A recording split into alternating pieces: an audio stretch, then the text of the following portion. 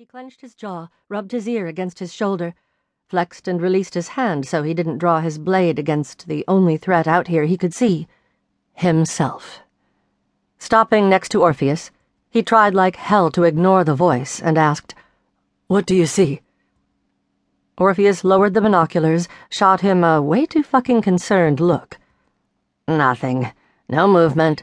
Looks like a ghost town. You okay?"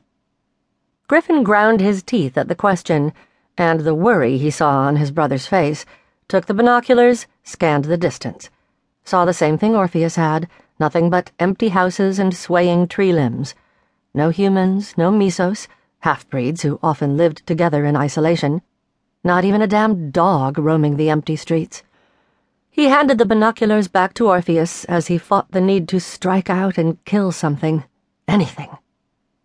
As Titus came up on his left, he caught sight of the ancient Greek text on the Guardian's arms. The same text that covered all the Argonauts' arms, marking them as guardians of their race. He'd served with them for over 100 years, but now everything felt different. It was his first mission since Orpheus had rescued him from the underworld, and Griffin knew Orpheus was responsible for his being included today. The other Guardians, Theron, Xander, Demetrius, Seric, Phineas, even Titus, they didn't think he was ready.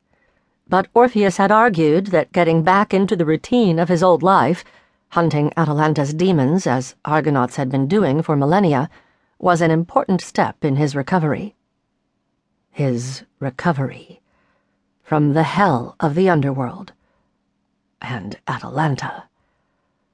The last thought sent a tremor through Griffin's entire body, a tremor that triggered a bitter hatred, turned his vision a blinding, glaring red, and amped the need to annihilate exponentially.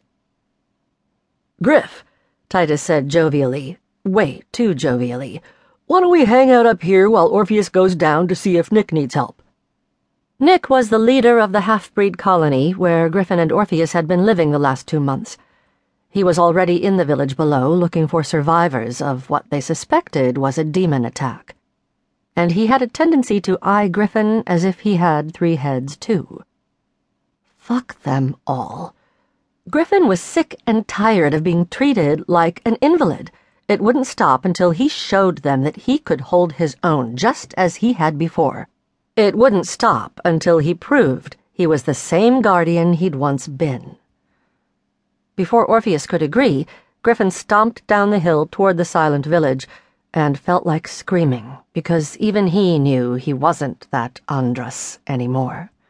He twitched, he heard voices, he felt the need to claw himself free of his own skin every second of every day. Nothing he did made any of it stop.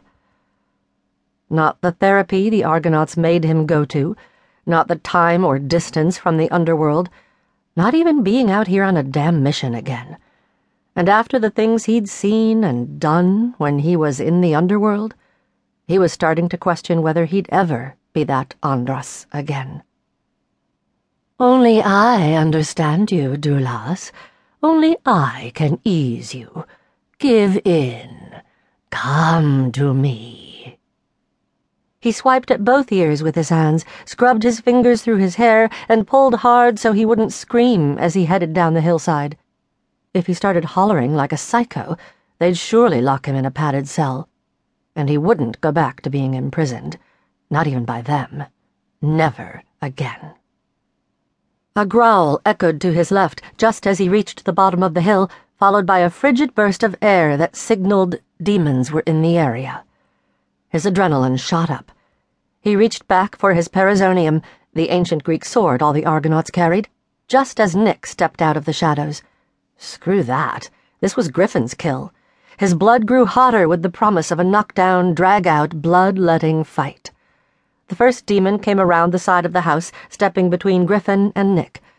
The beast lifted his head, a grotesque mix of cat and goat and dog, and narrowed glowing green eyes on Griffin. Then he drew in a deep whiff and growled, "You!" "Me, you son of a bitch." Griffin lifted his blade. "And I've a message for you to take back to your bitch of a leader." Nick swore at the beast's back. Up the hill, Orpheus shouted,